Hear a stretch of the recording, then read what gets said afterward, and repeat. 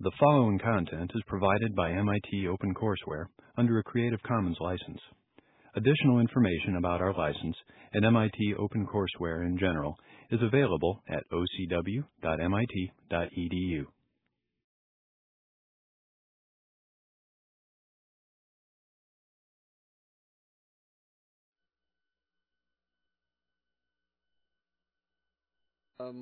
Walt Guy's biography is on the website. I hope you've had a chance to look at it.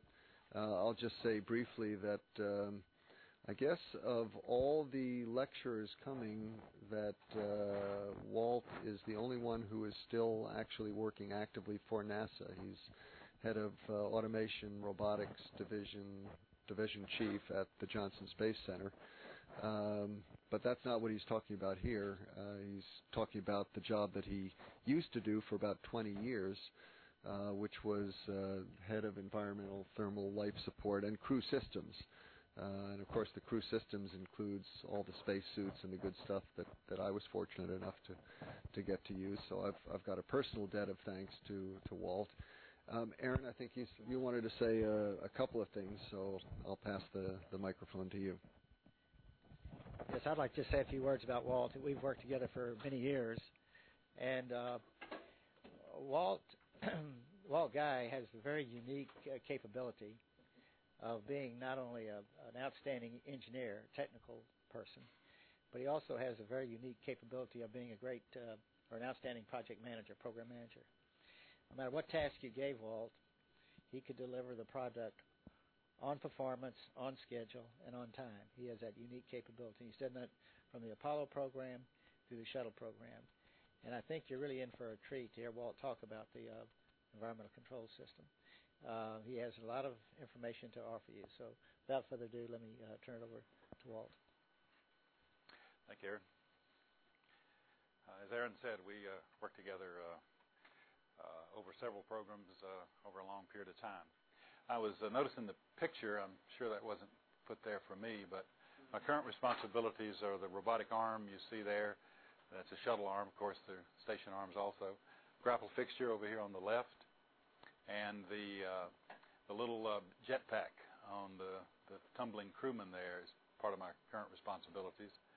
The 20 years that Jeff mentioned, I was responsible for the development of the shuttle spacesuit. So. Like it was meant for me anyway.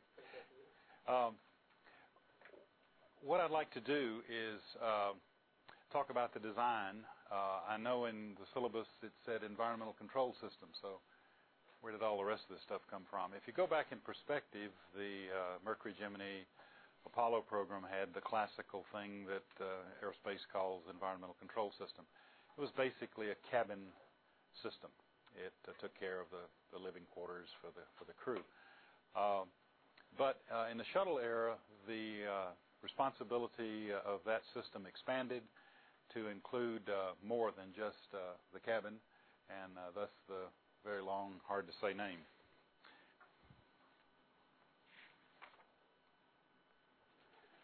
These are the subsystem elements of the environmental, thermal control, and life support system.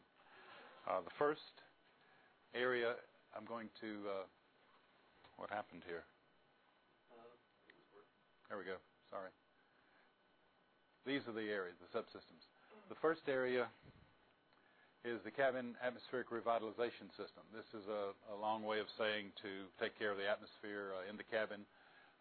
Humans are pollutants, and this is the system that takes care of that. The cabin atmospheric pressure and composition. This is obviously the maintaining the pressure and enough oxygen for breathing. The third is the cabin thermal control, and that is the classical environmental control system. But for shuttle, we've added some functions. One is the water and waste management subsystem. There's some hygiene functions required. There's some recharge of the spacesuit's backpack, management of the fuel cell water system, because the fuel cells are the electrical power supply and provide a lot of extra water. Also, the vehicle at this point has a dedicated active thermal control system that takes care of all of the systems in the vehicle, not just the cabin systems. And then last is the airlock support subsystem,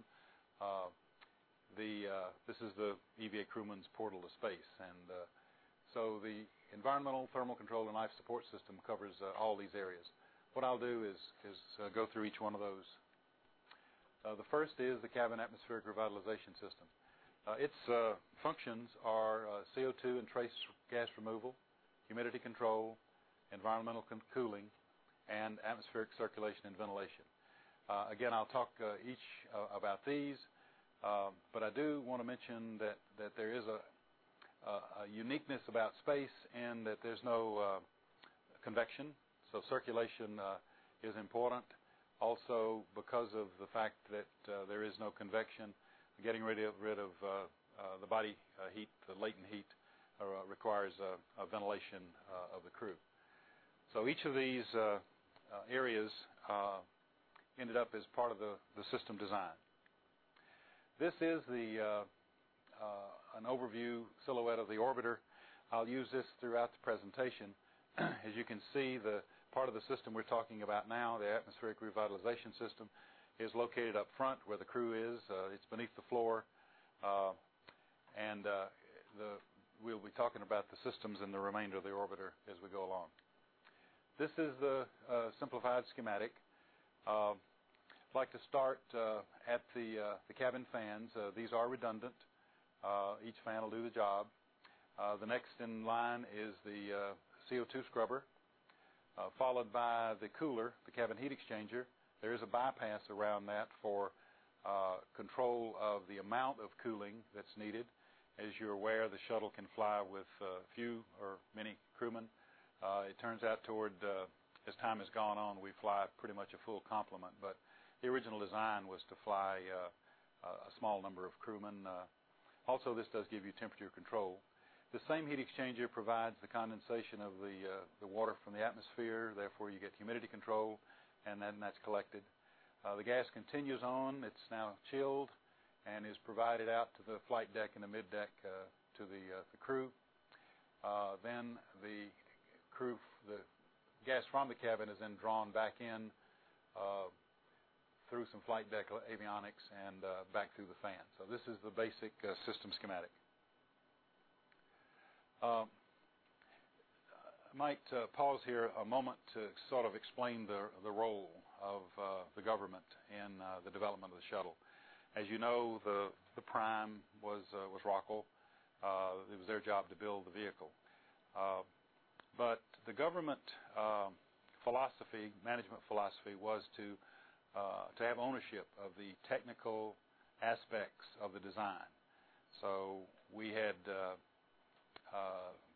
basically no excuse. If it didn't work, it wasn't because the contractor did something wrong. We had to have ownership. In fact, Aaron, as the project manager, would probably look to us first as the reason for a problem as opposed to Rockwell, because we were the conscience of the program. So we should have made sure they didn't do it wrong and provided whatever technical insight to Aaron to make sure he made the programmatic decisions to make sure things weren't done wrong. So very early in the shuttle program, I was responsible for an engineering organization, and that engineering organization wanted to own the design of the environmental, thermal control, and life support system. So I don't have to get used to this, won't I? Okay. We acquired a chamber. This is a near atmospheric chamber. It's square, so it's obviously not shaped like the orbiter cabin, but the volume was appropriate, and it did allow a sealed environment for testing. It would take a couple of psi delta P is about all it would take. We developed a... We did run it at 10P 2.2, right? No. That was a different one? Different one. Yeah, okay. We developed an environmental control system, or an atmospheric revitalization control system, and placed it inside to do early testing. As you can see here, this is the fan package. The CO2 scrubbers are here. Heat exchanger package over here. And you can tell we're not current in terms of calendar-wise. The CO2 and trace gas removal, the requirements were to maintain less than 7.6 millimeters of mercury. This is certainly to provide a habitable environment for the crew. This is higher than sea level, but the medics agreed that that was a completely adequate level for CO2. The CO2 absorption came from the humidified cabin gas, so the system had to accommodate that as a feed stream. The absorbent was selected was lithium hydroxide. The equation was a lithium hydroxide reacted with the CO2 to produce lithium carbonate, water, and heat. And this was a single-use system. It turns out that the lithium hydroxide was an old solution. The previous spacecraft had used the same solution. But pretty much their solution was unique purchased production of lithium hydroxide. When we entered the shuttle era, we were hoping for a long duration, and the idea was to use the commercial products to get away from special production. And so we looked around, and the Navy was producing a screened special production run for their submarines. So there was a lot of use there. So the production was reasonably up. So we decided to use the Navy grade, and so we brought it in and put it in the test bed that I just showed you and did some tests, and it didn't work worth a darn. You notice the loops here show that our canister use of the canister was much more rapid than we had hoped for. The nice, beautiful, deep loops here are a process that we developed to screen the Navy LIO so that we didn't have to create a new production capability, but were able to test the LIO that came off their production line and get a LIO that was much more humidity tolerant. The key here turned out to be not the chemical itself, but its ability to produce good performance over a wide humidity range. So we were able to screen that and make that a viable non-special production run LIO. The lithium hydroxide, I said, was an old solution. All previous spacecraft have been pretty short mission, and even the shuttle was a short mission. But the specification for shuttle said that it should have the capability of going 28 days. And 28 days is not a short mission, at least not in shuttle parlance. So the engineering part of the organization said, well, why don't we go with a regenerative system? Skylab had just been successfully flown with a regenerative system, something we didn't have all this expendables, because 28 days worth of lithium hydroxide for 7 crewmen fills everything up with lithium hydroxide. There's no room for anything else.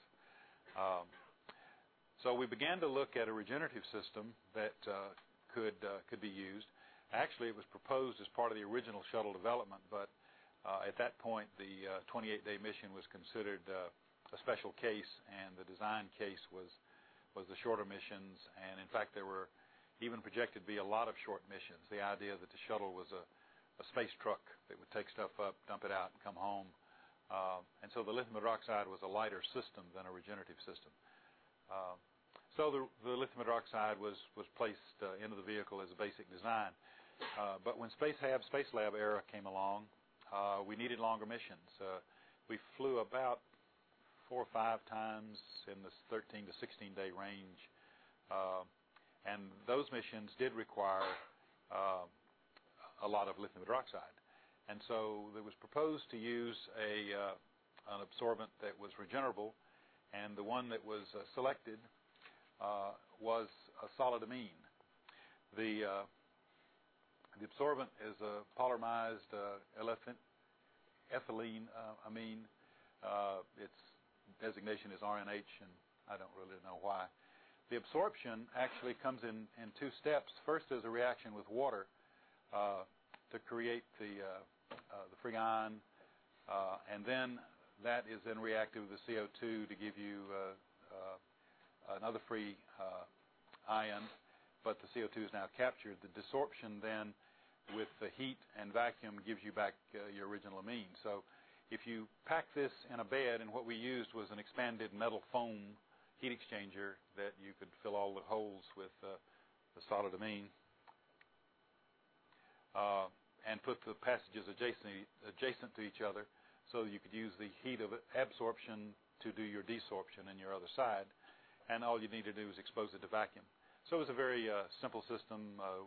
It worked fine for the 4 or 5 missions, 3 or 4 missions. I'm not sure how many missions it was used. But it was an adjunct. It was added in, put under the floor, then it was taken back out when it was no longer needed because it was just wasted load. Yes? For the lithium hydroxide, the product, the LiCO3, is that a solid form, gas form? No, it's a solid lithium carbonate. Okay, and that goes in the canisters that you remove? Right. When you remove the canister, it's a big lump. Yes. Okay. Finishing up the CO2 and trace removal, we go to the trace removal. We use the simple system of activated charcoal, and in fact, it's packed into the same canister that the lithium hydroxide is packed into. It is a single use. There is a configuration, I believe, now operationally where the entire canister is lithium hydroxide. is activated charcoal, so it can be used for cabin gas cleanup. So if you had an issue that you needed to clean the cabin up, you could do that with a canister, just charcoal. The next area is the environmental cooling and humidity control. I mentioned on the schematic that we have a cabin heat exchanger. The front part of the heat exchanger basically is your reduce the cabin gas temperature. The back end of the heat exchanger is where the condensing occurs because we get the gas below the dew point, and therefore the water drops out. The heat exchanger has the characteristic that as the water collects at the outlet of the heat exchanger, there were some holes drilled actually in the fin passages, so the water can be sucked out, and it has the nickname slurper, so it slurps the water out. It takes about 2% of the flow, so as the cabin fan produces the flow through the heat exchanger, about 2% is siphoned off in the slurper, and that carries the water to the gas. Water. Looks like I don't learn. The centrifugal water gas separator. This is a device that basically spins the airstream. It's an airstream with water entrained. It spins the airstream. The water goes to the outside. It's collected in a trough, and there's a pitot tube in the trough that the water impinges on, and we get about a 40 psi delta head with that. It's just a pump, basically a pitot pump. The atmospheric circulation and ventilation is the next part of the system. As you know, we're still in atmospheric revitalization. There are the redundant fans that I mentioned. Each fan will do the job. There are also flight deck and mid-deck duct system. This is a picture of the duct system. It looks very complicated, but only several points I want to make here. This is the atmospheric revitalization system I mentioned before. As you see, it's below the floor. This is the mid-deck here. This is the flight deck. So it's below the floor of the mid-deck. The gas is exits. The heat exchanger goes up. There's some mid-deck, aft mid-deck ventilation exhaust. It goes on up into the flight deck, exhaust on the flight deck. Also, there is a section that goes on the forward side of the cabin through the forward control console and blows in the face of the crew. The return is back through some avionics areas, provide cooling, and then back down to the system. So this is a complicated picture, but really it's a very simple flow system. This becomes important later in our discussion because good mixing turned out to be a really important parameter, not just cooling. Okay, the second. Remember we had 6. This is the second element. This is the atmospheric pressure and composition control. The first job is the 14.7. Shuttle selected sea level. The idea being we could not have a lot of special designed equipment. Shuttle was intended to be a less expensive spacecraft than the previous ones, and so a sea level atmosphere gave us no questions about human survival, and gave us a lot of opportunity for using more standard equipment and not specially designed equipment. There was a requirement, though, for an 8 psi total control, but this was only for an emergency deorbit. The problem statement is that you've gotten a hole in your cabin. Don't know how you got it, but you have it. And the idea is the system has to be able to sustain the crew for a deorbit. And I don't know who made up the number, but 169 minutes is the number. So we have an emergency return, 169 minutes. The system has to be able to accommodate that, keeping the pressure, total pressure at or above 8 psi. So there has to be enough flow capability, enough consumables to do that. The half-inch hole was a programmatic decision. I can't speak for that, where the number exactly came from. It probably had to do with meteoroid debris kind of analysis that said what type of hole you could expect. But anyway, that was the design for the system. The next aspect or element of the system is the O2 into partial pressure control. At the total pressure of 14.7, we wanted sea level, which is about 3.2 psi oxygen. At the 8 psi, we wanted it to be survivable, but the oxygen could be less. Obviously, people live in Denver, right? So it all works. There are also crew breathing masks, which can be used in conjunction with low oxygen partial pressure. The cabin had to have both positive and negative relief. It had to store the oxygen and nitrogen, and it had to provide pressurization for the water management system. Remember earlier I talked about the more pervasive requirements. The water and waste management system now is placing requirements on the atmospheric pressure and composition control. This is a silhouette again. We're basically, here you see the oxygen tank, which is 3,300 psi oxygen tank. There's nitrogen tanks on both sides. These are high-pressure tanks, all 3,300 psi. The relief valves are shown here, and there's a O2 into supply panel, which has all of the valves and regulators and everything on it. This system, however, though, gets most of its oxygen from the cryogenic tanks. So that is only just shown as an inlet. These tanks are basically part of the power control system. So electrical power is hydrogen and oxygen fuel cell. So we use a lot less oxygen than they do. So the storage was integrated, and then we use the oxygen for most of the uses comes from the main tanks. So this is a schematic. I'll start right there. This is the cryogenic system. This is the main cryogenic system. This is not part of the tankage of the pressure and composition control system. It goes through a restrictor. This is stored in a supercritical state, so the delivery is somewhat limited, and so this goes through a restrictor so that we don't decrease the pressure too fast in the cryogenic tank. It comes on down through a regulator that regulates down to 100 psi, and that comes on down to two regulators. One is the normal regulator, the 14.7, and the other is the 8 psi regulator, both of which are available for depending on which cabin mode you're in. If you go over this way, you see the nitrogen. The nitrogen goes through its own regulator, and it's regulated at 200 psi, and that's important because that's contrasted to the 100 here. Next, the nitrogen goes through an on-off valve, a solenoid that is connected to partial pressure sensors of oxygen, and then it goes to the same regulators.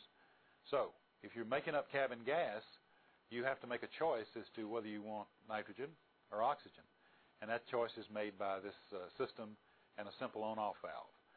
So there's no sophisticated control system. This is a simple on-off valve. If the cabin needs pressure but doesn't need oxygen, then this valve is open, and the 200 psi basically backs down the oxygen system. This is a check valve here. No oxygen flows. You get nitrogen. At the point that you need oxygen, this valve closes.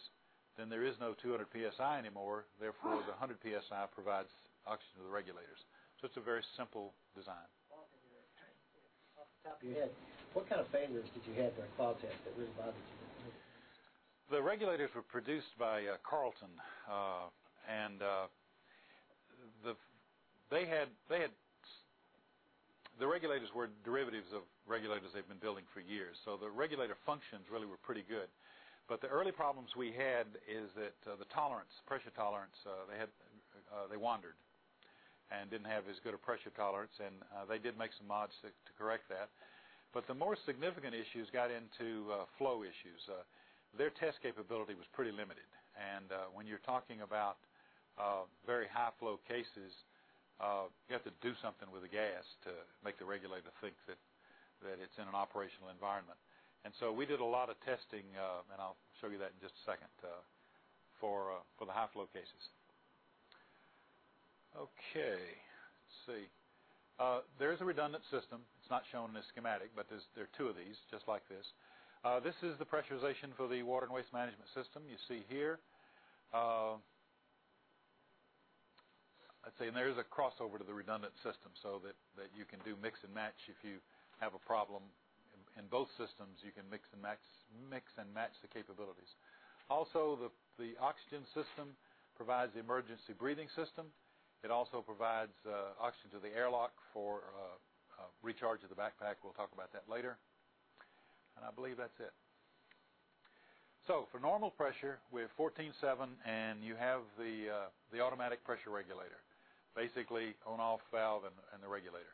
The partial pressure is controlled by the 3.2 psi, which is the solenoid that controls that. So it's a very simple system. The oxygen partial pressure does have another set point at the 8 psi. It goes down to 2.45 psi, and I'll show you that in a minute.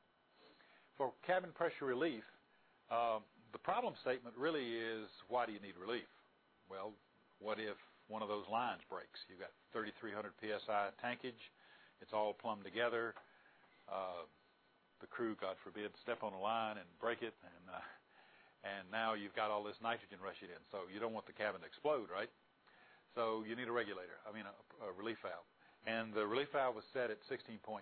And again, that's one of the high flow cases that we ended up testing. The system was designed with 3 relief valves. Any two will do the job. That's just a redundancy philosophy. Sometimes you'll see 2 items where both of them, either one does the job. In this case, this is a very critical issue, so there's a double redundancy here. For the negative pressure protection, there's an 8 psi delta relief valve. In fact, there are 3 of those. You don't need but 2 to operate, but there are 3. This is for the return that I just showed you. If you come back, a hole in the cabin's at 8 psi, you can't reverse flow through that hole. That's not going to work. So you don't want the cabin imploding on the crew, so you've got to make up as you come in. The lower altitudes, obviously, the higher pressure, you've got to get that gas back in the cabin. So that's what that's for. Okay, this is the other pressure vessel that was used as a test site. This, it was called Environmental Test Article. Rockwell gave it that name. What they planned to do with this device when they built it was to do all the wiring runs and the plumbing runs in there. It was going to be a mock-up. It turned out they built a rather beefy tank. In fact, maybe they got one very inexpensively. I'm not sure how they ended up with it, but they got it. But they did do all the secondary structure, so it had the right shape inside. And so it turned out they didn't end up using it. They went on to other methods, and so it ended up left over in the program. And so we convinced Aaron that he ought to give it to us, and he did. This is what it looks like in cutaway. You see here all the secondary structure. It was in boxes, but we put it all in, foamed it in so that the volume was right, so the cabin volume was essentially perfect. It had the flight deck, it had the mid deck, it had the lower deck for the environmental control system. Well, we also asked Aaron to give us the CERT hardware, which he did. So we had the CERT hardware underneath the floor, and the pressure control system we're talking about actually is on this back wall. That's a picture of it. What we did is faithfully run the lines. In fact, we even used the same line material, same fittings, same everything. So we faithfully duplicated inside this test article the volume and the geometry and the system. All the ventilation ducts you saw, all those were in place. We'll come back to it later, but you notice on the back wall of this test facility, you notice there's an airlock hatch, and later on I'll tell you where that goes. But this is the control panel and the nitrogen system, nitrogen oxygen system. Okay, this is test data. We did some testing to see how the system worked. This was testing of basically the on-off oxygen control system. Let's see if I can walk through this simply. We're working total pressure here, oxygen partial pressure here. During this first interval, the oxygen is on. Okay? So what we're doing here, we're breathing it down, and when we hit the lower limit, so that the regulator wants to do something, when we hit that lower limit, then the oxygen partial pressure starts up because the regulator comes on. Now the total pressure is maintained because that's what the regulator is supposed to do, maintain total pressure. But as it maintains the total pressure, it's doing it with oxygen, and therefore the partial pressure is going up. When the nitrogen valve, when it's satisfied, that's enough partial pressure of oxygen, then the solenoid valve opens and you see the nitrogen come on. Now you remember the nitrogen feed was at 300 psi versus 200 psi. So there's a little jump. That's just a mechanical artifact of the regulator. If you change the inlet pressure, it regulates slightly differently because it's a balanced system. So you see a little jump there. And then during this period, the pressure is maintained, but we're breathing off the oxygen because we got the oxygen fenced off now. And then when the pressure is satisfied and the solenoid goes back the other way, then we again start the oxygen again. So the system worked quite well. If you notice, the tolerance band spec-wise was pretty wide. The system operated in a very narrow band, so we're very pleased with that. Normally that's important not only because it shows you that you do have a good sensitive system, but you can't, mechanical hardware, electrical hardware, either one, never operates down the middle always. There's drift. So you need a little tolerance in your band here to have a decent system design. Yes, sorry. Does this change a lot when you have the crew performing high metabolic activity?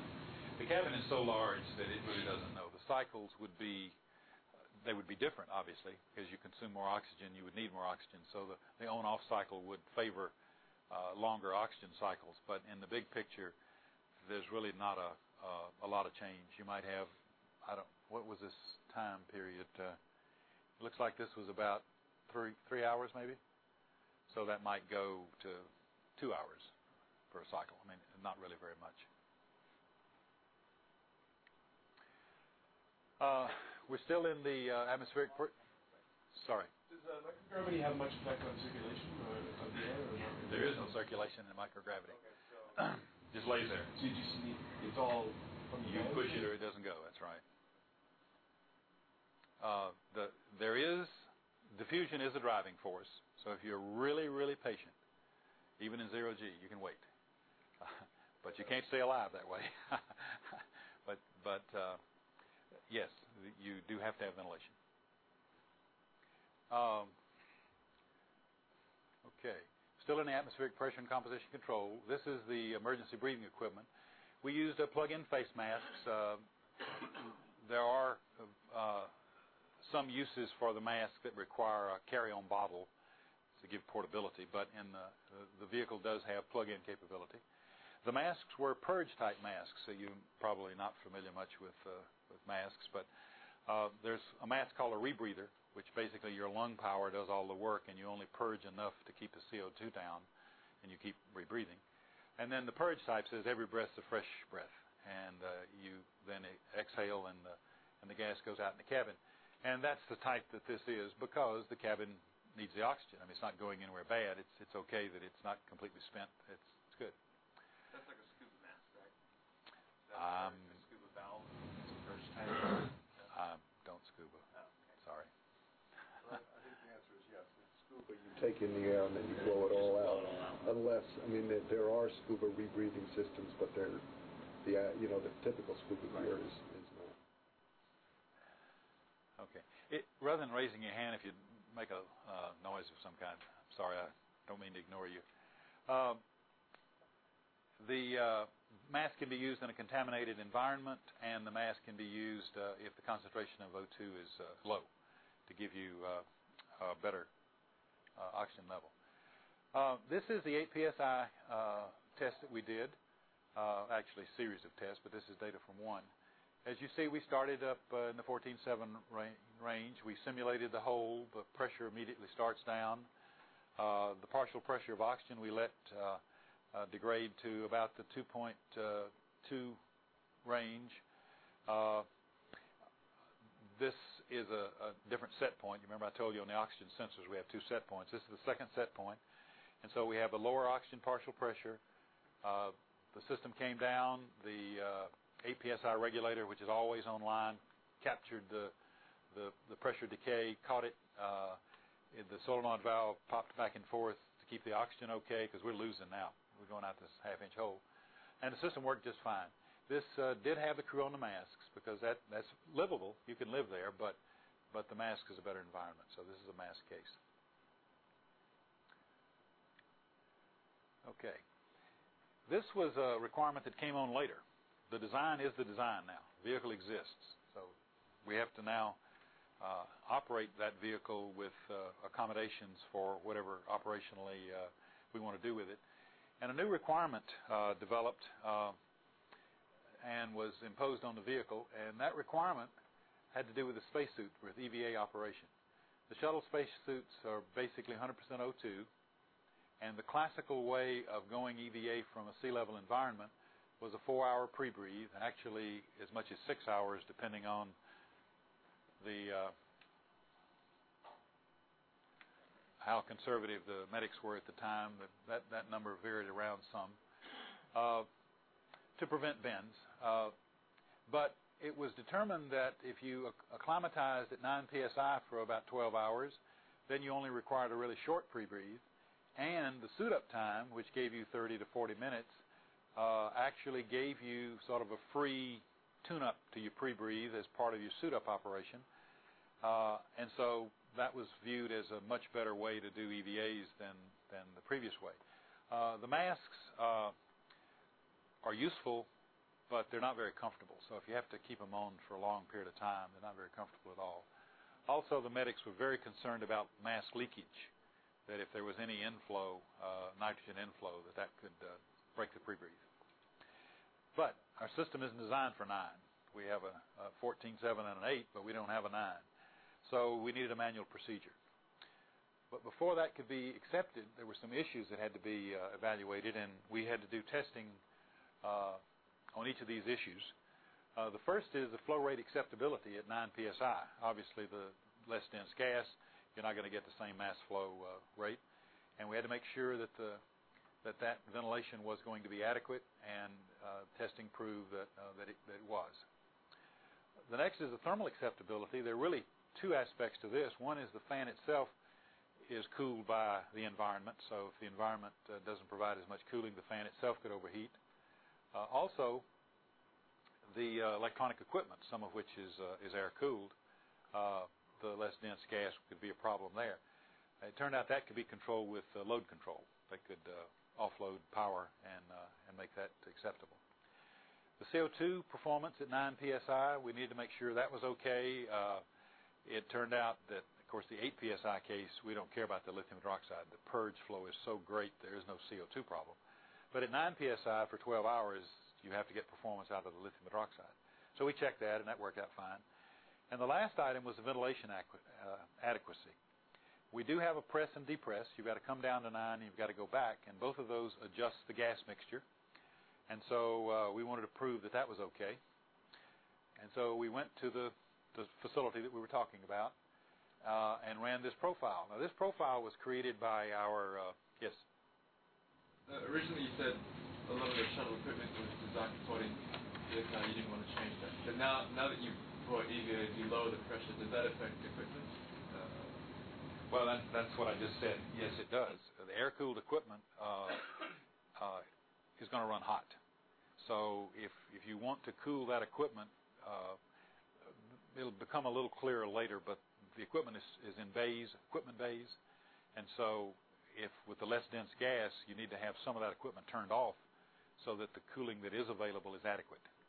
So you do load control, get rid of some of the electronics, and therefore the air that's left, or the atmosphere that's left, can cool the equipment. And then when do you increase the pressure back to normal after the EVA? After the 12 hours. No, actually, it's before the EVA.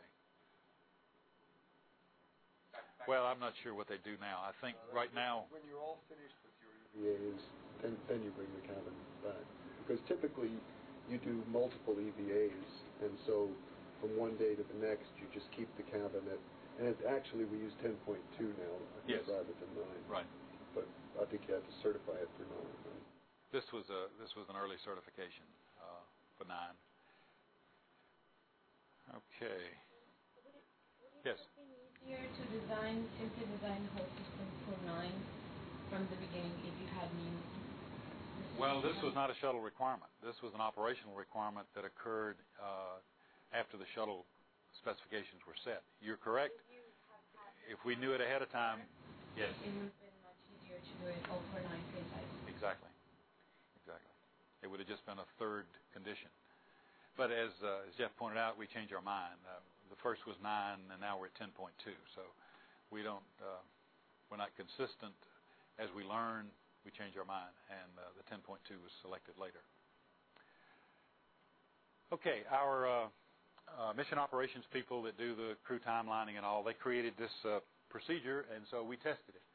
This has a simple depress cycle. You come from 14.7, you hesitate at about 11 and replenish the oxygen. You do that twice. You then do manual control down at the 9 psi level. You notice the oxygen partial pressure here is always maintained by these adjustments, and also during the manual period you select which you want. And then when you come back, the procedure was to increase the nitrogen and then finish the top off with oxygen. That was thought to be completely acceptable because the oxygen level at this point is completely viable, and so doing the nitrogen first and topping it off with oxygen was thought to be an acceptable way to operate. So we did the test, and this is what happened. We were all nice and comfortable with our oxygen partial pressure, and you see the area next to where we were repressing. We depleted the oxygen substantially, in the mid-deck and even the flight deck. We depleted the oxygen. And I've only shown you half the data, so if you look at the rest of the data, you see where the oxygen went. These equipment bays that I mentioned earlier, the avionics bays and other equipment bays, are basically isolated volumes from the cabin. So as the pressure comes up, what you're doing is you're pressurizing these areas with cabin gas, which is oxygen and nitrogen. You're pressurizing these areas with nitrogen only. So basically you're depleting the partial pressure here, you're increasing the partial pressure here. You remember partial pressure, you just count the molecules. That's all you have to do. So basically we're putting more oxygen molecules here, and we're taking them out of these areas, and therefore they're going down. So we developed these. This is a picture of one of the bays. You see all the empty space around the equipment. That's where the gas is. So we came up with an alternate procedure, which is to simultaneously put the oxygen nitrogen in together. And of course there's the 9 back to 14.7. And you notice that solved the problem. There's still some dip at the supply area because the mixture's lean. We need from 9 to 14.7, 5.7 psi total pressure increase, but we only need 2.5 up to 3.2 oxygen. So this is it's a mixture, but it's a lean mixture. So there's still some slight loss, but the only area that came under an issue is near the inlet where the O2N2 supply panel is, and of course you can just avoid that area. Well, I should say that area happens to be right around the bathroom. And so before we repressurize the shuttle, the commander would, anybody who has to use the bathroom, use it now, because for about 10, 15 minutes while we're repressurizing, it's off limits. Okay, the next item. This is the water and waste management area. This is one of the 6 items. We have potable and wastewater inventory management. We're continually producing potable water, as you know, and wastewater. We have to dump them, we have to use them, so that is part of the requirement of this system. We have to store water for drinking, food prep. Wastewater storage has to be dumped to space, commode and urinal for human waste collection, and we provide water for an evaporative heat sink, which we'll talk about later, called the flash evaporator. Yes? This is an outstanding example of systems engineering, this total system that Walt's talking about. You can really see the interaction between all the systems and the spacecraft. It really is a systems engineering problem. Potable water, we take all the fuel cell byproduct water and use it, so it's basically an effluent to the power system. We do have launch storage capability for water, and we do provide sterilization. The sterilization is iodine. We started out designing a silver ion system. It turned out that we had manufacturing problems, and the company ended up going out of business, and so we reverted to iodine. The lunar module used iodine. Wastewater, the condensate from the cabin humidity control, and urine, and the urine pretreat. The urine has to be pretreated to bind the urea. If you don't, you get a lot of ammonia. It uses a chemical called oxone, O-X-Z-O-N-E, I think. It's an acid. I'm not really sure what it is. Okay, this is where the system's located. This is one of the the simpler schematics. The water tanks here. The water comes from the fuel cell, as I said. It goes, by the way, the delivery is about 150 psi, 150 degrees and 60 psi. So there is a lot of hydrogen dissolved in the water. The water is collected in the fuel cells on the hydrogen side. So there's a lot of hydrogen. So there's a hydrogen separator here. Otherwise, your tanks would end up full of hydrogen, which is what you don't want. You want water in the tanks. So the hydrogen separator is a silver palladium metal. It's catalyzed. It's basically porous to hydrogen, but not to water. If you expose the backside to the vacuum, pulls the hydrogen off, and the water goes through just fine. I will say that there still is a rather high gas content in the water that you drink, and that gas, of course, evolves once it gets inside your stomach with predictable results. Yes. In fact, all sorts of systems that Jeff could explain. They have slinger systems and all sorts of systems to get separation, because it's not really possible to get all the gas out of the water. Okay. There's a dump system. There's a potable dump to vacuum, a waste dump to vacuum. There's also a vacuum vent, which I'll show you what that's all about. And then the flash evaporator that I mentioned, and I'll mention more later, is in the back of the vehicle, and it has a redundant water feed system, both sides. Okay, this is the schematic. Start at the same place. Water from the fuel cells goes through the hydrogen separator and then into this bank of tanks. The tanks are pressurized on their metal bellows tanks. On the back side of the bellows is nitrogen. On the forward side, of course, is the potable water. There is a hydrophobic filter on each side, on the downside of each tank. If a bellows were to leak, you don't want water in the nitrogen system, so this is a filter to prevent that. I mentioned the twin flash evaporator feeds. There they are. This is the dump nozzle here. The potable water system provides water to the crew, so there's a regular water interface and a chill water interface here. I believe that's it. Well, I remember more problems with the Apollo water than I did with shuttle water. Am I wrong?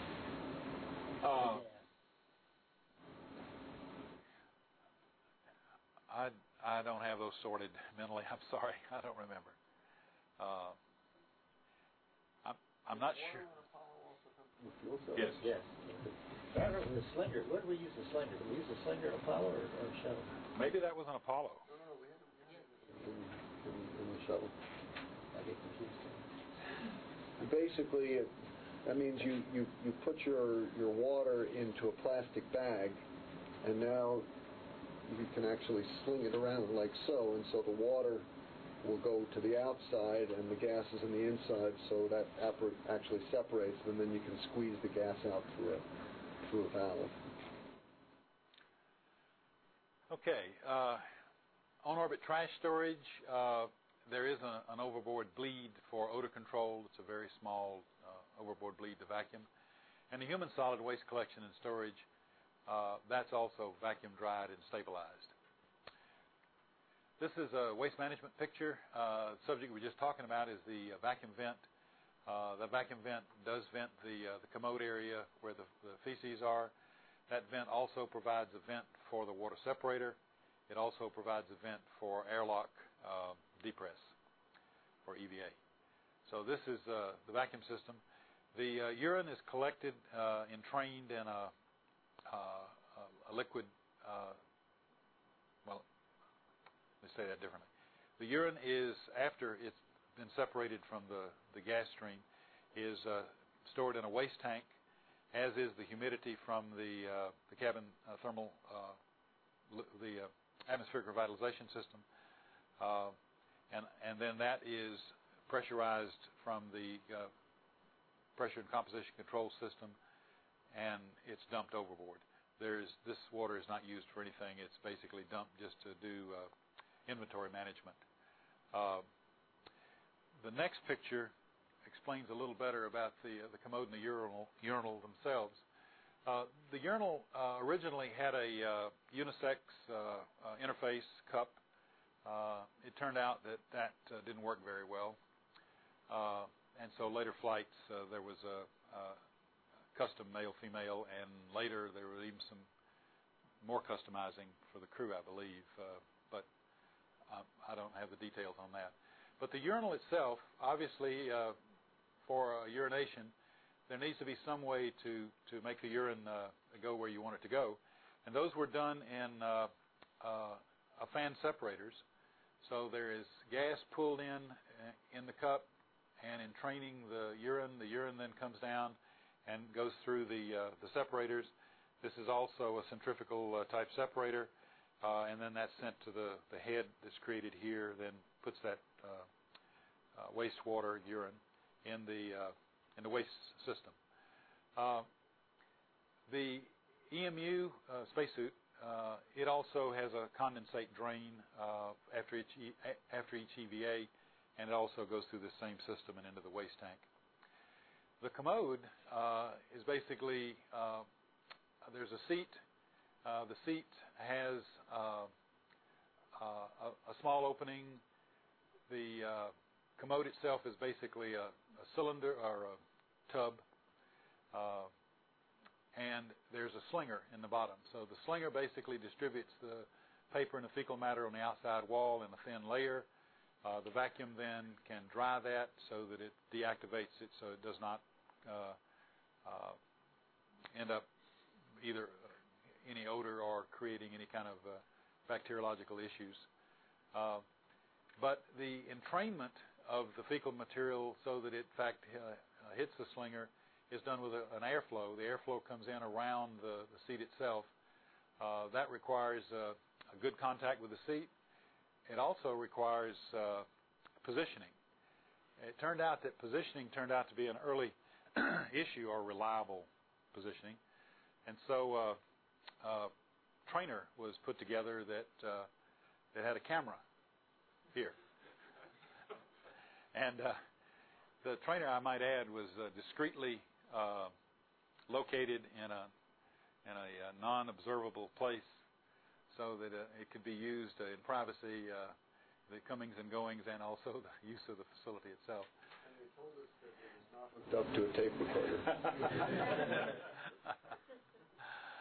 But anyway, I think that... To elaborate on that, basically the problem, it really is a rather small opening, and it just doesn't feel natural to know where to put yourself down. And it actually did lead to significant messes on orbit. I won't go into any more detail, but the idea is that you would position yourself the way you thought it should be, and then you turn on the lights, and there's a TV screen in front of you. I'm not making this up. So that you could see how close you are to the bullseye.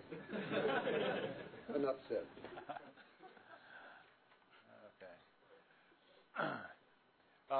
The cabin thermal control is another one of the subsystem elements. It's a circulating liquid cooling system. It provides the heat sink for the atmosphere itself. It also provides the ability to reject that heat to the spacecraft cooling system, because you've got to get rid of it out of the cabin. It had some avionics cold plates, some air-cooled avionics, support the crew in the airlock, and the potable water chiller. This is the location. You notice the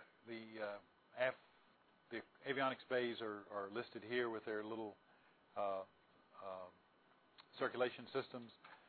The liquid system then services each of those, the chiller, the condensing heat exchanger. And this is the place that the cabin system connects to the spacecraft system, is on the aft bulkhead right here. We'll see the other half of this system in a little bit. This is schematic. It's very complicated looking, but it's fairly simple. Let me show you the air piece first. Look at the black lines. There's the twin fans, goes through the air-cooled avionics, through the heat exchanger to get rid of the heat.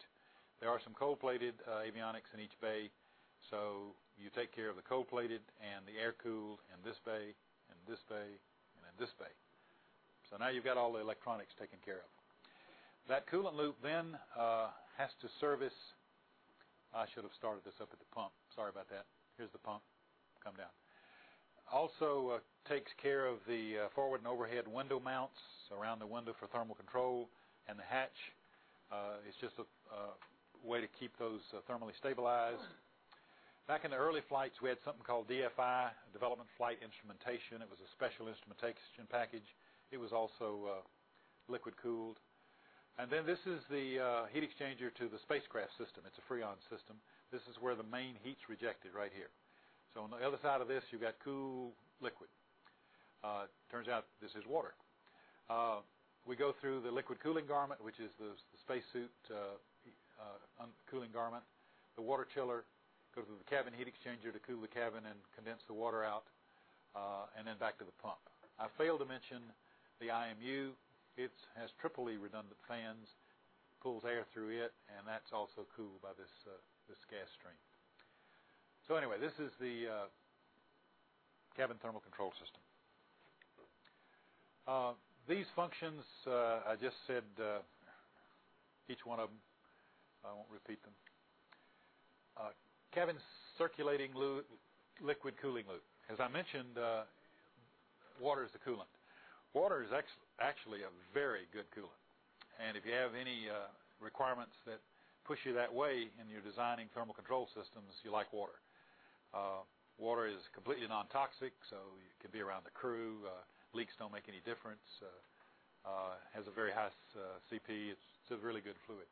Problem with water is freezing. You don't want to freeze it, and you don't want to get it so hot that it turns into steam. But if you can stay within the boundaries, it's a good fluid, and that's what this is. Redundant pumps, I showed you that on the schematic. The liquid gas heat exchanger, showed you that before. Cold plates for electronic cooling, and the window hatch mount. The circulating gases that I mentioned for the avionics, the cabin gas was used as a coolant. You saw the redundant fans and the doubly redundant fans. I mentioned earlier, and someone commented on it, that the promise early on was the shuttle could be a less expensive development activity if we used off-the-shelf avionics, the kind that aircraft use. And that's a good promise. It turned out that that's not a very good, not as good, a solution for thermal control as liquid cooled. Liquid cooled is a much more efficient way of providing a heat sink to electrical equipment. When you blow the cabin gas through it, then you end up with the problems of if you change the pressure in the cabin, which we've talked about, that can affect cooling. It's also, you have to put out a lot more power. You have to blow a lot more gas than you do power to move the liquid around. So it's not a very good thermal solution. And actually, the promise of less expensive avionics I don't think was actually fulfilled, although that's somebody else's topic and not mine, because I think everything was pretty well custom. So it did potentially complicate the thermal control system for a good goal, and how well that goal was met, somebody else will have to speak for. Another one of the subsystem elements, the spacecraft. Why don't we usually take a minute break in the middle, and we're about halfway through, so why don't we take our 2 minutes now, and then we'll pick right back up.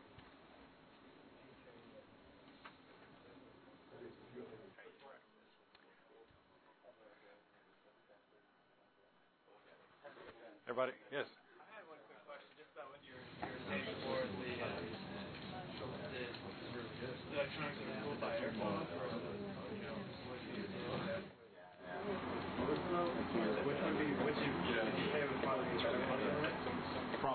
From an engineering standpoint, it's much better to cool with liquid.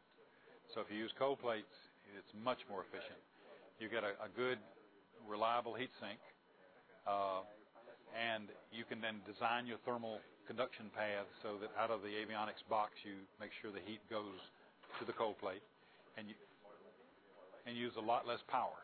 You can pump water a lot more efficiently for the cooling capability than you pump gas. So is that what actually happens with the shuttle now, or do you have a mixture of both air-cooled and both? I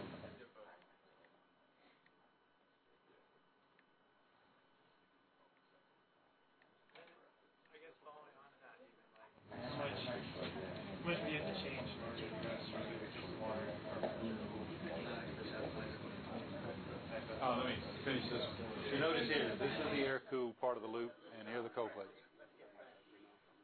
Let's get the class back.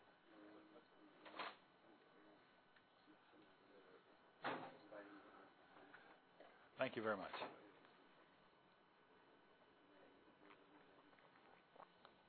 I'm sorry. Did you see what I was pointing at here? Yeah, and this is one bay, and they have both cold plates and the air cooled here, and here. There they are. Of course, when you go outside the vehicle, there's no more air, so all the external equipment's cold plated. Was there another question? Yes, sir. I was just saying, what kind of design changes would you have to make in order for strictly to completely liquid cooled electronics? Well, if you're trying to use off the shelf, and it's air cooled already, there's a cabinet right there full of it. Right. If it's air cooled already, then you have to stay with that concept. If you're custom designing, then from the very beginning you say, I'm custom designing this to be liquid cooled, and then the internal design is such that there are conduction paths to the base plate so that it can be cooled. Okay, let's see if I can. Because previous to that, all of our spacecraft were Apollo was liquid cooled. Yes. Because you had to be able to take those spacecraft down to vacuum. Right. You evacuated the cabin both in the command module and lunar module. And Gemini too.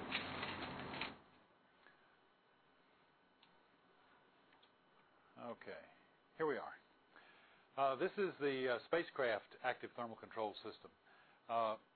This is the vehicle level, so that we're now, even though we're still under this ETCLSS, we're not talking the classical environmental control anymore. This is a bigger picture. Also, the reason the word active is stuck in here was a leftover from previous programs too. For example, on Apollo, we had several heat rejection systems, not a single one. And we also did a lot of passive thermal control on Apollo. We had a mission mode called barbecue, which is basically you roll the vehicle very slowly, so you normalize the environment. If you leave the same side toward the sun all the way to the moon, that side gets really hot. So this is the active system to get away from heaters and or vehicle level control. Okay, there's an on orbit. We have a radiative heat sink, We also have an evaporative heat sink on orbit. During ascent entry, we have 2 heat sinks, both of which are evaporative. We have a circulating liquid system. We take heat from the cabin, from the fuel cells, hydraulics, all the cold plate avionics, electronics, and payloads. We do cooling for payloads. So all of these are the functions of the active thermal control system. I don't know why.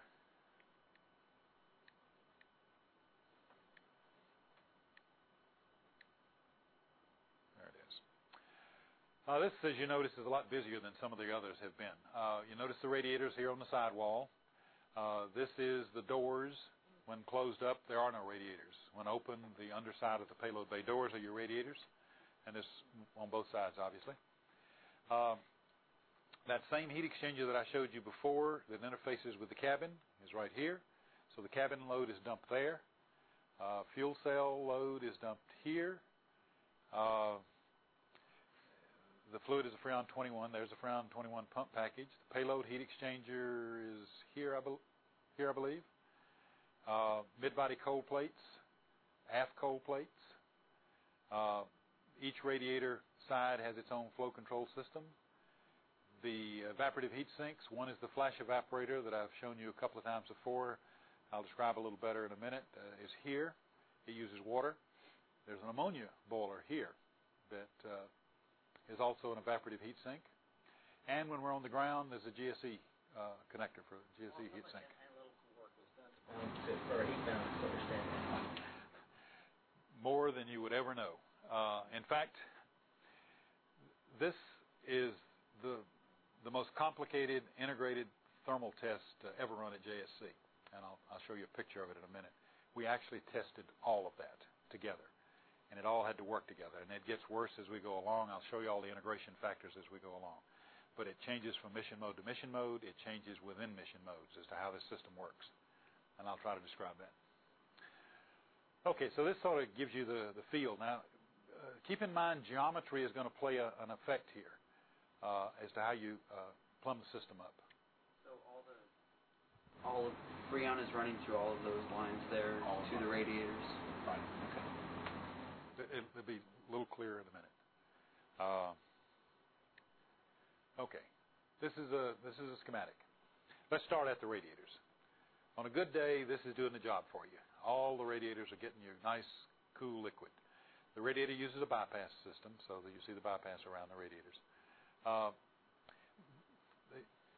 It's good to remind yourselves that the heat load can be tremendously different. In high level mission phases, a lot of electronics, a lot of crew activity, a lot of the vehicle is alive and pumping out the power and therefore pumping out the heat. If you ever did one of those 28-day missions we talked about, which was a spec requirement, you can imagine this vehicle is almost quiescent. It's doing very little. You're trying to lengthen the mission, so you're doing hopefully experiments or something in Space Lab or Space Hub. You're doing something else. You're not really, the vehicle is not working for you very hard. Just as an example, we have 5 computers, and we use all 5 during ascent and entry, the active phases, for safety. But once you're on orbit, when you have a long mission like that, you actually power down all but 2 of the computers. That's just it. And there's a lot of other systems which you power down, and that way you're limited in many missions by the electrical energy, which is limited by the amount of hydrogen and oxygen you can carry for your fuel cells. So by powering down, you extend your mission, and of course you'll also reduce the heat load. And when you reduce the heat load, you've got to find some way to make that same radiator work for you at a very low heat load. So it has the capability of getting rid of a lot of heat. If you don't want it to get rid of that much heat because you don't have it, then you have to go to a bypass system. Anyway, the next thing in the loop is the GSE heat exchanger. So on the ground, you don't have radiators working, so you use the GSE heat exchanger. Then there's the ammonia boiler. When you re-enter, the ammonia boiler gives you the ability to operate with an evaporative heat sink prior to the connection of the GSE, and so it's part of the thermal control system. The next is the flash evaporator, and you notice there are 2 flash chambers here. One's called the high load, one's called the topper, and I'll talk about that a little more later. Then the nice cool liquid, however it was cooled, all these cool it, however it was cooled is then available for the vehicle. And there is one more little heat load, and that's that cryogenic oxygen that we're bringing in. We also warm it up with this coolant loop. So the flow then goes to the aft cold plates, and then the flow also goes to the cabin heat exchanger and the payload heat exchanger. You notice these are either or, and that's because sometimes you don't even have a payload heat exchanger use, so you don't use it. Sometimes you have a lot of use for it, and maybe, for example, Space Lab kind of an arrangement, you wouldn't be in the cabin as much, so you can divert that. So it allows you to use the capacity in either of two places here. Then you come on down and come through your pumping package. There's redundant pumps. Then you go to the fuel cell heat exchanger, because now you've used the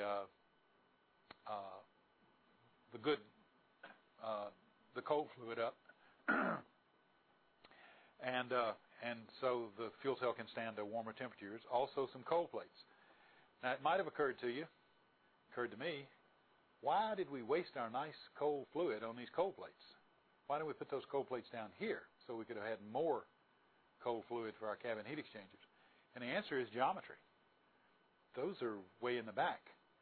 The cabin is in the front. So after you've come forward from the flash evaporator, which is in the back, to the cabin, you don't want to go back to pick this up. So you wouldn't want to have to go back to the back of the vehicle and then back forward again. So this is a geometry problem. So we have cold plates here. We also have cold plates here. We come forward. There's the hydraulics heat exchanger is the last thing on the loop, and then back to the radiators. We'll talk about that a little more. The functions of the active thermal control system: collect the waste energy from all the systems, we just talked about that, and reject it radiatively to space. That's our first choice. Our first choice is to use the radiators. It turns out that the radiators in some heat load environments don't do the job. You have a high load and a bad environment, you can't get rid of all the heat. Also, we're producing a lot of water, so something constructive has to be done with this water. The fuel cells are pumping it out because every time you make a kilowatt, you've got more water to use. So we decided to augment the space radiators with the evaporative heat sink at these high load cases. This gives us an ability to accept a radiator system that can't really do the job by itself, but make it completely adequate for some of the low heat load cases. But in the high heat load cases, then it's augmented by water. Now, when you want to get rid of water and you don't have some of this bad environment, you can actually throttle the radiators down. And if you throttle them down, then you force the evaporative heat sink to come online and do the job for you. So in other words, you change the set point on the radiator. Normally we use 40 degrees set point. If you change it to 56 degrees and let the water take you from 56 back down to 40, then you artificially get rid of water. So it's a good water dump system. During ascent over 100,000 feet, we use a water boiler, a flash evaporator, not a water boiler. That's a Freudian slip, I guess. The Apollo had what's called a water boiler. It was a nightmare. We said never will we do that again, so we ended up with a different design for the shuttle. The reentry system below 100,000 feet is ammonia. It'll carry you all the way to the ground and on the ground until you get to GSE. Water won't carry you because water won't evaporate less than 100,000 feet, but the ammonia will. So that's the reason it's there. Okay, let's talk about the radiators themselves. The two payload bay doors are a mirror image of each other. So there are radiators on each side that are exactly mirror image. I don't know what happened there. Anyway, this is supposed to say that the radiators on these two sides are mounted in or plumbed in two separate cooling loops. The reason for that is if you ran, there's always a redundant loop, obviously. You have to be able to take a failure and still have a good system.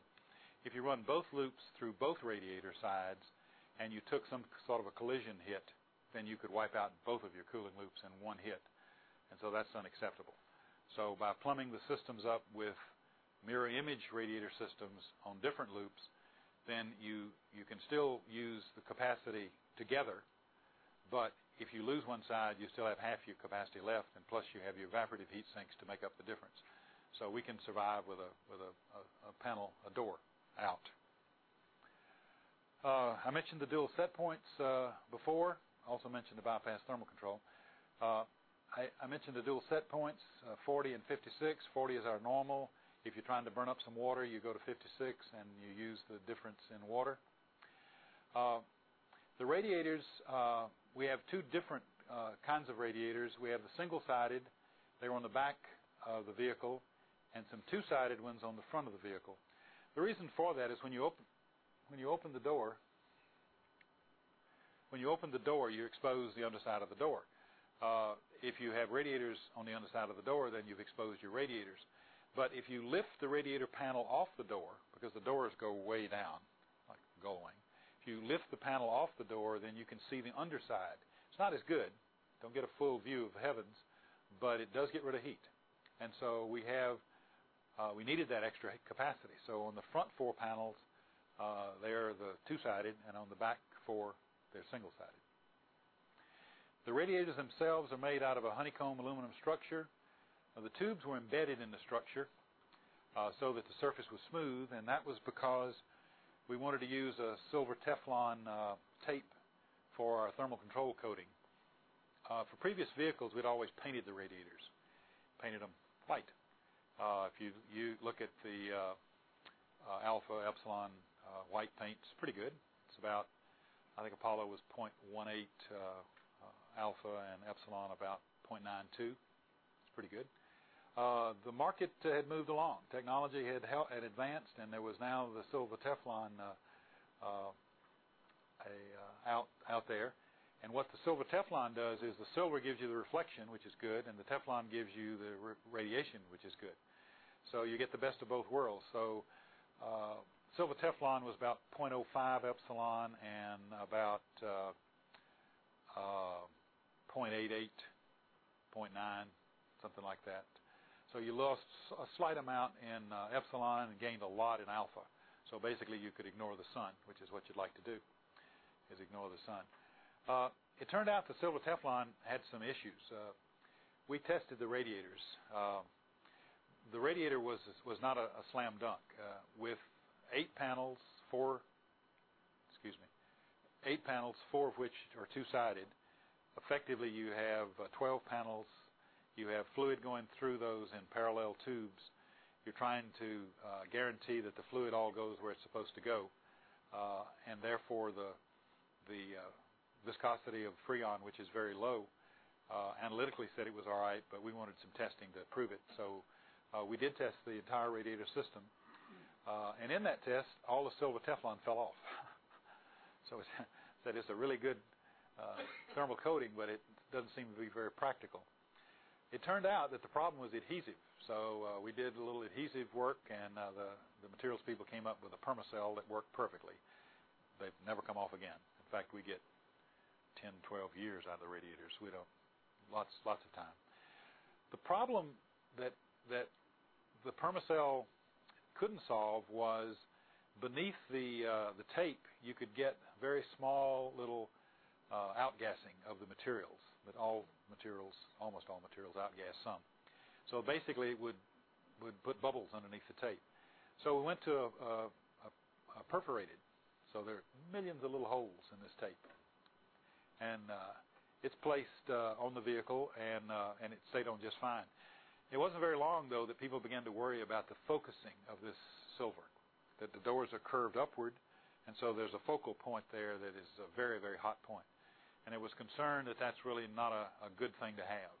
So if we could make the surface less specular and more diffuse without losing the Alpha and Epsilon, we'd have a better design. And so they dimpled it. So now we have Permacell, dimpled, perforated silver Teflon tape. Works great. Okay.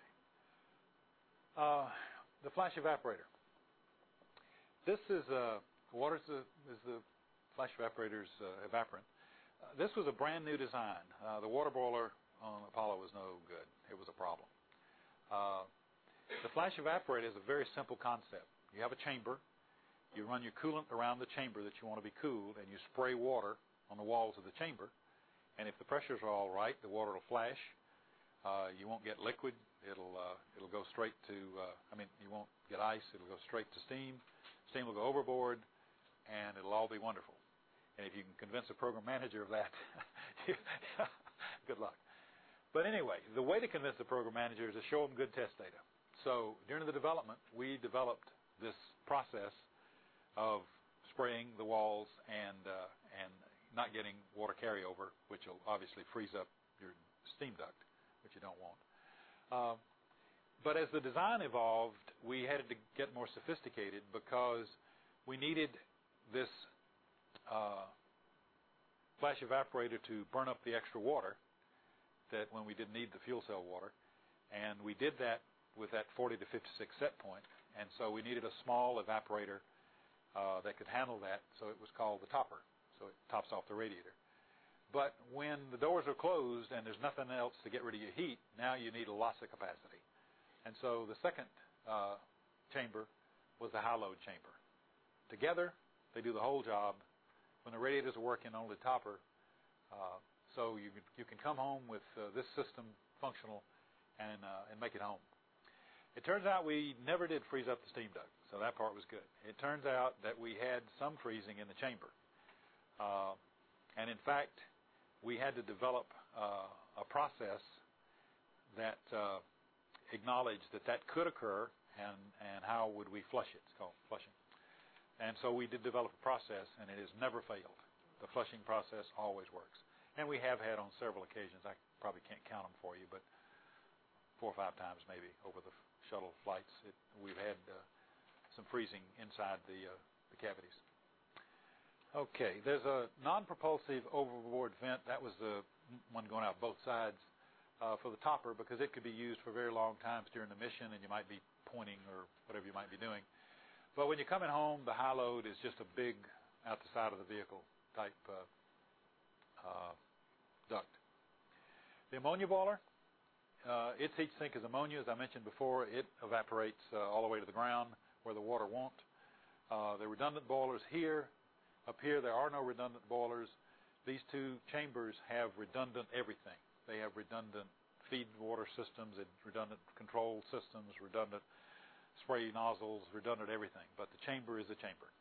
You get what you get. There are redundant boilers. This is the way the ammonia boiler gets its redundancy. It's utilized or was designed to be utilized during entry and on the runway until cooling's available. It turns out that we don't do that anymore.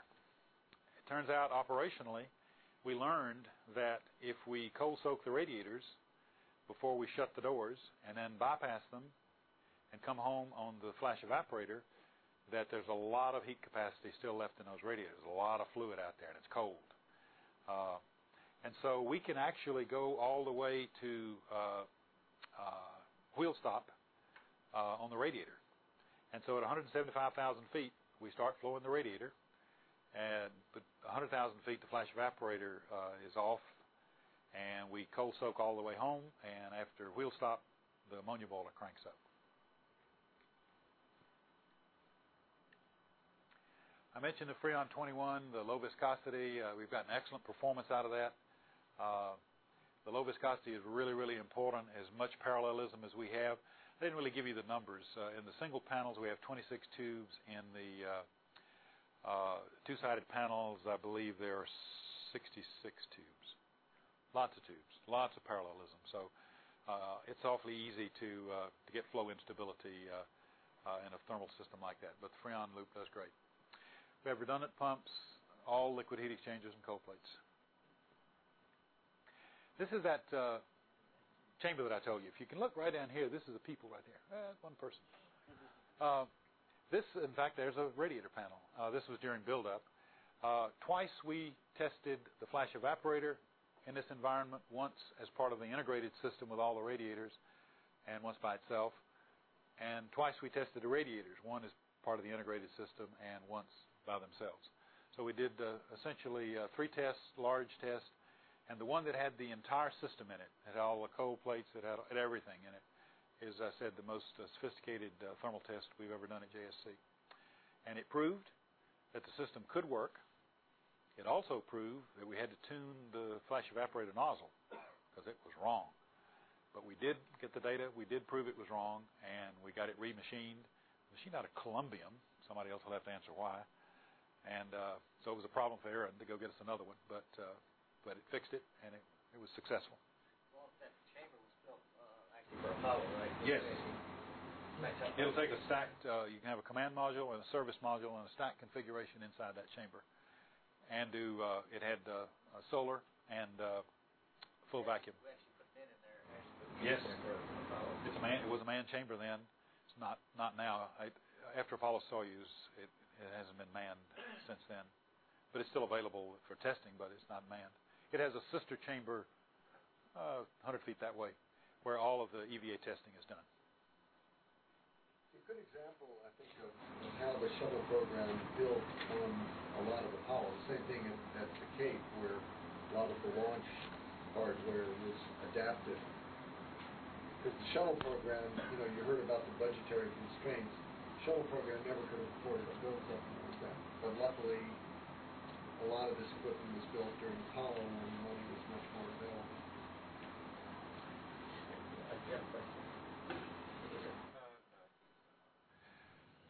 Okay, if you've been keeping count, we're getting toward the end here. I did want to mention before we left the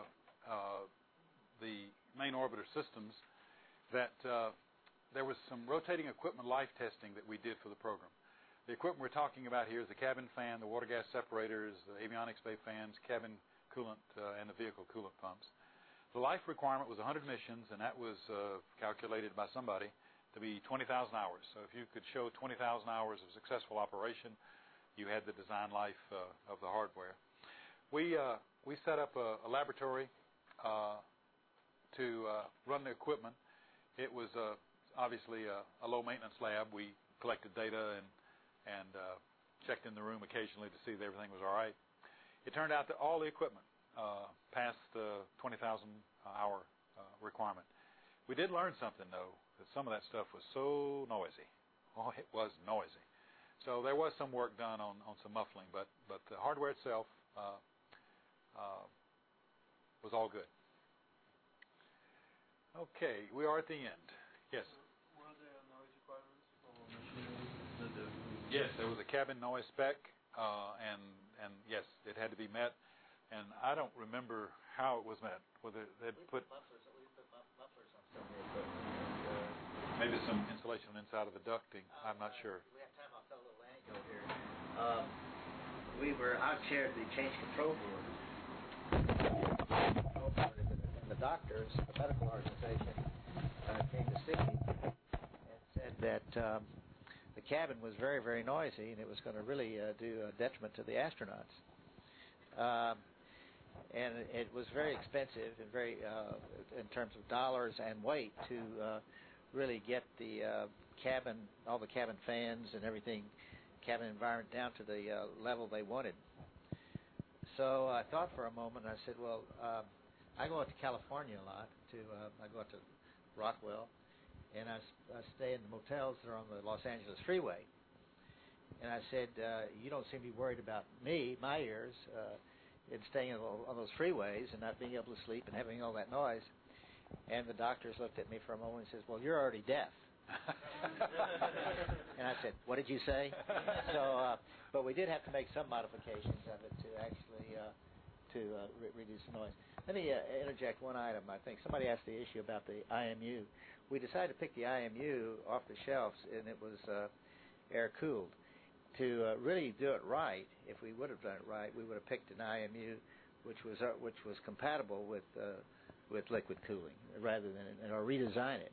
But we decided to stick with the IMU that was air-cooled. And whether that was the right decision to make, I don't know. It seemed like it was, because I think we've only had one problem with an IMU. I don't think we've had many problems with the IMU. But that's a little anecdote that I thought. That's a program manager's trade. Probably the air-cooled IMU was a less expensive option. It might have cost a little in terms of thermal efficiency, but that's only energy, power, and power was available. So it was a good trade-off. Okay, this is the last of the subsystem areas. This is the EVA airlock support. The Environmental Thermal Control and Life Support System does support the airlock. It maintains the cabin pressure and composition during the airlock repress and depress. This is really a requirement back on the ARS and the pressure and composition control system, because airlock use basically dumps cabin gas and then you repress the airlock. So it's a requirement that you cannot upset the cabin while you're doing the EVA function. We also provide the service and cooling umbilical. If you have any kind of mental picture of being in the airlock, the crew is connected with cooling and oxygen through an umbilical, so they don't use the consumables in their spacesuit and backpack. And so that's provided by the ETCLSS. Heat rejection, the crew wears a liquid cooling garment, and the cooling for that is done by the vehicle until you go EVA, of course. Then the recharge. We supply the backpack O2 recharge from the cryo, the 900 PSI cryo. We supply the water to recharge for the sublimator. The EMU uses the EMU's NASA's overrun with acronyms. EMU is Extravehicular Mobility Unit, which means nothing either. Spacesuit and backpack. So the spacesuit and backpack uses an evaporative heat sink, and it uses a sublimator. And the idea there is it's a device that exposes a layer of ice to space, and then it sublimates, and you get your cooling from that, as opposed to putting liquid water on a surface and flashing it. But anyway, that has to be serviced, and so that water is provided from the system. And then the condensate that the crew brings back off an EVA, that's a sweaty job. That condensate goes back into the system. So the airlock support is another part of this system. In fact, that's the sixth part, so we are through. This is a picture of the airlock. Not really the airlock. This is the test chamber that we built to put the equipment in. You notice it has the right hatch in it. And if you can recall back an hour and a half ago, showed you a picture where there was this hatch basically on the other side of the back side of the test chamber. We hooked those together because, as I said, as you depress and repress the airlock, it affects the cabin. So we needed a test environment that had both those simultaneously. But the difference is this has to go all the way to vacuum. So we connected this to our vacuum system, and when the crew is inside this, it's a manned vacuum test. And when the crew is inside the other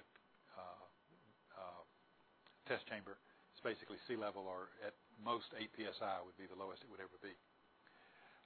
And I think the last picture is a spacesuit inside the airlock, and this is just a little cutaway showing the airlock. This was mounted on the back of that chamber you saw earlier. So okay. Bring that picture back. I'll talk to that for just a minute, because and then we'll have some questions. But before every flight, one of the things that we do is that every EVA crew member takes his or her spacesuit into that EVA test chamber, into the airlock test chamber. So you actually get a chance to take your own suit down to vacuum. And particularly before you do your very first EVA, it's really a confidence builder, because the physical sensations that you get in a suit, remember you're at about 4 psi pure oxygen environment, and your body, the inside of your mouth, feels a little different. There's funny sounds with the fans inside the suit. The sorts of things you don't want to experience the first time when you actually go outside into space. It's much better to do it here in a controlled environment where if there's a problem, actually you're supported because of the weight of the suit. It doesn't look like there's anybody in this suit. No. So, but when you're in the suit, you're actually supported by a cable to the ceiling of the chamber, which is on quick release bolts. So picture to the left there. Yeah, okay, right. So you're suspended up here, and if you ever have a problem, they can release this repressurize the chamber within about 30 seconds. I think that's the limit for a man-rated chamber. You got to be able to repress in about 30 seconds, and then just lift you out, suit and all, from the top, and get you out of your suit and get you to the medics. So this is just an inverted bell jar. The hatch is not sealed. When you depress, it just like pulls it down, seals due to the pressure difference. So yet another. You just lift the top off. Yet another example of the extensive testing that we go through before every mission. So I might add one more thing I forgot actually to add earlier, is that the man rating is a term used in manned spacecraft, which means that you've specifically tested it and said that its design is worthy of supporting a human. The airlock had to provide that function. So Aaron was faced with man rating the airlock. And man test capability is very scarce, very scarce. In fact, JSC may be the only place anymore that can do it. But anyway, we volunteered to do that as part of our test program as a programmatic requirement, not as testing or watching or confirming anything, but as a prime part of the test program was the man rating of the airlock, and that was done in Houston. More. That's an interesting thought. Walt, if my memory serves me correctly, one of the problems we had in the early part of the manned space program was doing some chamber runs at McDonnell Douglas with a two-gas system where we actually lost either the oxygen regulator or the nitrogen regulator in the chamber and almost lost the test subject. And that's when on Apollo we decided to go to 100% oxygen, and that's what led up to the fire on the pad. We went to 100% oxygen at 16 pounds per square inch with an inward opening hatch for another reason. And that's really, if you can realize that 100% oxygen at 16 psi, everything burns. Stainless steel is not self-extinguishing at 16 psi. And of course, that's what we were at the 204, when we had the 204 fire, or Apollo 1 fire on the pad. And it was a function of doing some test work with the combined atmosphere. So you got to be careful. Sometimes you don't overreact. So then we went back to a different type of atmosphere. Wang, did you have a question? The systems you've been describing today seem to take up a lot of space in the orbiter, like other systems. How did you negotiate with managers and other subsystems, for the space and the volume and the weight that you wanted? That's a good question, but it's you're asking the wrong person. We're the government. We hired a contractor to design the vehicle. Now, the design aspects of it, the philosophy of it, the functionality of it, we were very, very integral with. But we really didn't. We watched, we audited, we said that looks smart, but we didn't go and say put that cold plate here and put that heat exchanger there. The vehicle integrated design was a Rockwell. Let me tell you how it was done. Actually, in those years, we didn't have CAD/CAM systems, and what we did is used everything on mock-ups. We did mock-ups. So the system was laid out of what to do, and the functions of what they had to do, and the plumbing, and this was all laid out in a mock-up. And basically, that's how it was negotiated in terms of what you need. In today's environment, you wouldn't do that. You would use electronic capability. You use your CAD/CAM systems. You would actually draw it up on your computer. In fact, the 777 was built that way. The 777 at Boeing was built. They didn't use hard mock-ups. They used electronic mock-ups. And that's what we would do today, and it would be much easier. You would probably call all the engineers together. You would sit down and show how the equipment was laid out, get a satisfactory buy-off on it, and do it much more rapidly, much more quickly. So in the future, what you'll be doing is be actually using a CAD/CAM system or CAD system to actually negotiate the space you need for it. So that's a good question, and it was based on purely you would get drawings, mock-ups, go out and lay it out in a soft mock-up or a hard mock-up. You'd get the engineers to come out, the manufacturing people to come out. You say, this is how it's going to look, and you get a buy-off on it. Today, you wouldn't do it that way. You would do it all electronically. So it would change. Well, let me ask you a question. Of all the work you've done in the shuttle, what was your biggest concern in getting ready to fly or during the flight? What did you have the biggest concern about?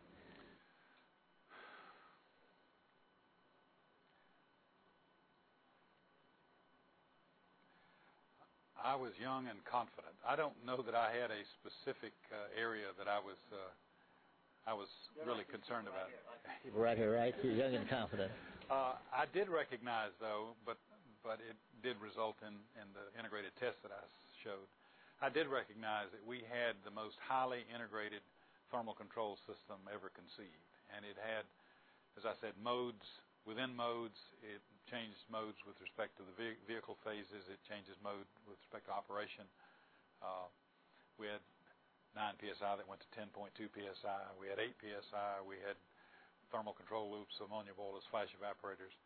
So I did recognize the sophistication.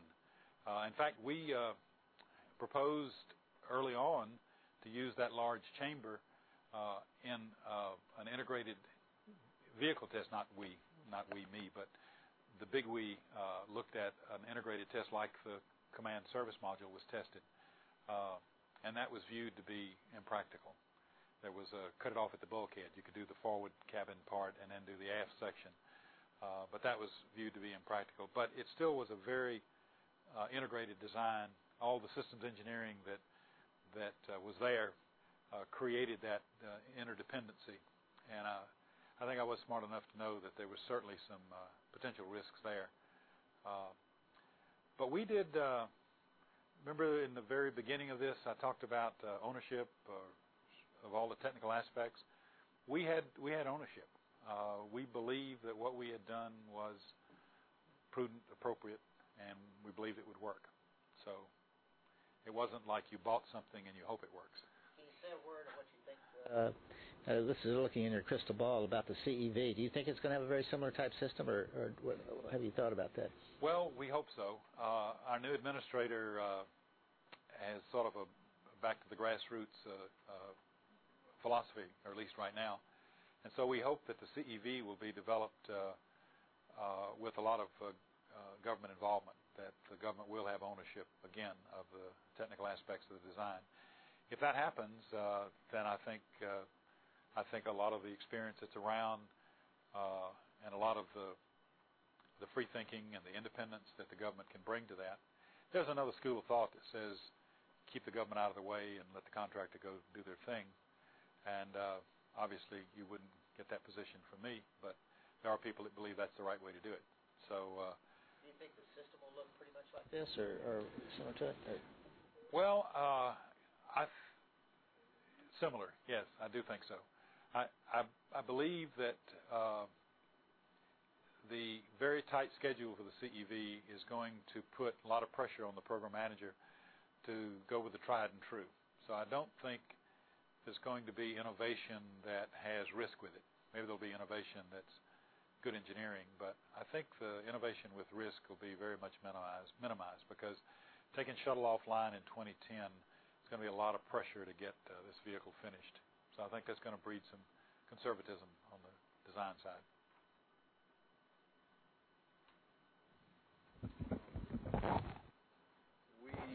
We talk about considering operation while you're doing the design, but there were always things once the design was made. Well, like you mentioned, once we came up with a requirement for a 10.2 cabin, we had to develop workarounds.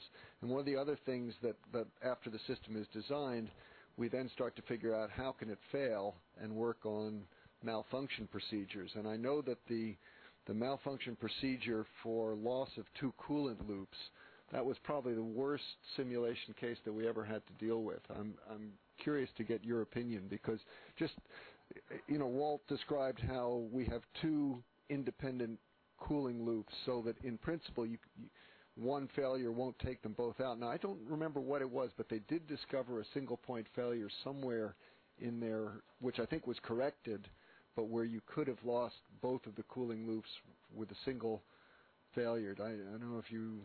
The only failure I remember is one that John Young used to worry about. It had to do with if you did lose a radiator, that could bleed your accumulator down, and so they did add an isolation valve so they can isolate the radiator side.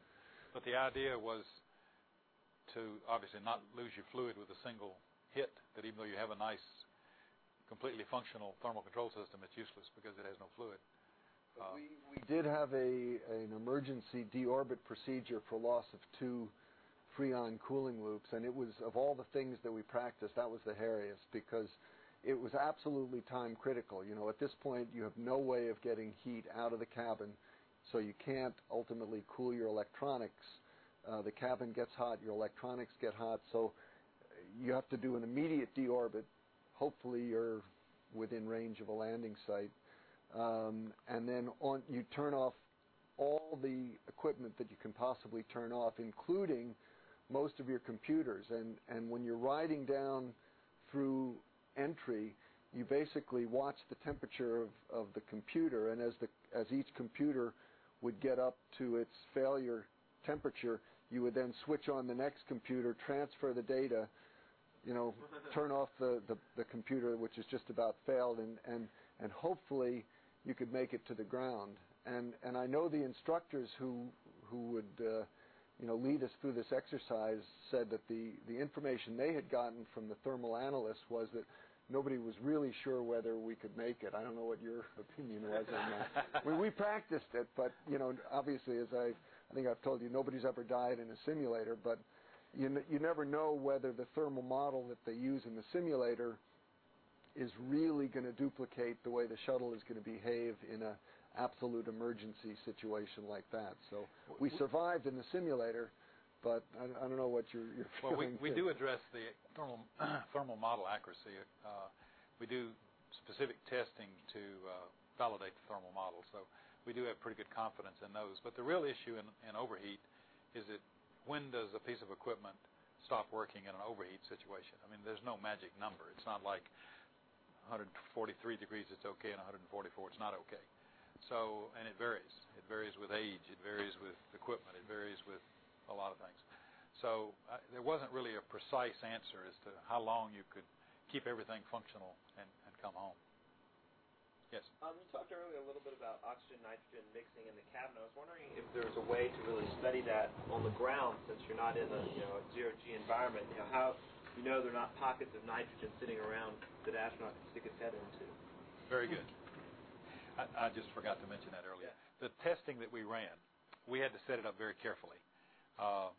So, see, maybe I can, probably won't work. But, oh, yes, it will. Yeah, well, that's all right. It doesn't really, if we could get, I was looking at the ETA slide. The 2 decks. Go down a little further. This one.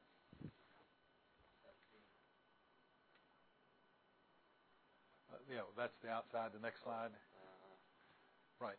If you notice, there's a flight deck and a mid deck. So obviously buoyancy is going to mix that stuff for you. So what we did is we set up a thermal condition where less than 1 degree thermal gradient everywhere in there had to exist before we ran the test. And that was to guarantee that we had no help from circulation, naturally induced circulation. But you're absolutely right. That test would have been a useless test without neutralizing the gravity effects. And we actually, the first time that I did the spacesuit test in there, we actually used the 10.2 protocol. So I actually had to go in the day before, take the cabin, take that to 10.2, spend the night, and then we can do just a 40-minute pre-breathe. For most of the other tests, when you go in, in order to avoid the inconvenience and expense of staying through the night, you go in early in the morning, and then you're coming right from a sea level environment. So before you go down to 4 psi in the suit, you actually have to pre-breathe pure oxygen for 4 hours, as Walt said. That was the alternative. So you basically just get in your suit, and you can either bring a book and read your book, or they'll pipe music into you if you want to give them a CD, or I guess it was a audio cassette in those days, or they have a little black and white TV monitor that they can show you. So, and you just sort of sit there for 4 hours, and then once you've finished and the problem is you're not allowed to go to sleep. That would be the easiest thing, but they want you actually to move around, because when you're moving your muscles, you're actually then doing a better job of denitrogenating. So you have to stay awake, and if you don't say anything for more than about 10 minutes, they'll pipe something in and say, "Jeff, are you awake?" So, but this was a very, very useful facility. I mean, they used it for all different sorts of things, and it's I guess that was the one new facility which was built for the shuttle. Yes. Specifically. Jeff mentioned several times the 10.2, and I talked about the 9. The 9 was the original design, but the issues with the 9 PSI had to do with you had to take the oxygen percentage got too high, right? Right, and so there was much concern about flammability. So the idea was if you could raise the pressure up some to 10.2, then that would be less flammability issue. But then the problem became at 10.2 that the suit at 4 psi was too much of a drop. If you're in the Ben's world diving, somebody mentioned diving earlier, scuba, you can usually use a 2-to-1. So if you don't reduce pressure more than half, you're probably okay. You're probably not going to get the Ben's. But half of 10.2 is not 4, and the suit's at 4. So there was that issue again. So they bumped the suit up a little bit, and they got it up to 4.3, and went to 10.2 and developed the pre-breathe protocols that made that acceptable. So that's sort of how it balanced out. That was another operational move later. Yeah, and as Walt said, you're spending enough time once you get in the suit and you purge all the nitrogen out, and so you're sitting in a pure oxygen environment. You've got to do a bunch of tests and check out, communication tests and cooling tests, so that you basically, you're not losing much time by having to spend 40 minutes pre-breathing. So the whole thing worked out pretty well. And it'll be an interesting question how they design the CEV, because the CEV has to be compatible with docking to the space station, which works at a sea level environment. But on the other hand, if you're going to take the CEV into a situation where you want to do a lot of spacewalks, you probably want to be able to operate it at probably more like 8.5 or 9 psi, so that you can go right into a spacesuit without an extensive pre-breathe. And of course, people are always trying to figure out, could we design the spacesuit to work at a higher pressure, but then you give up maneuverability. We'll talk about that in another lecture that I'll be giving on EVA systems. So, Walt, thank you very much. Oh, enjoyed it.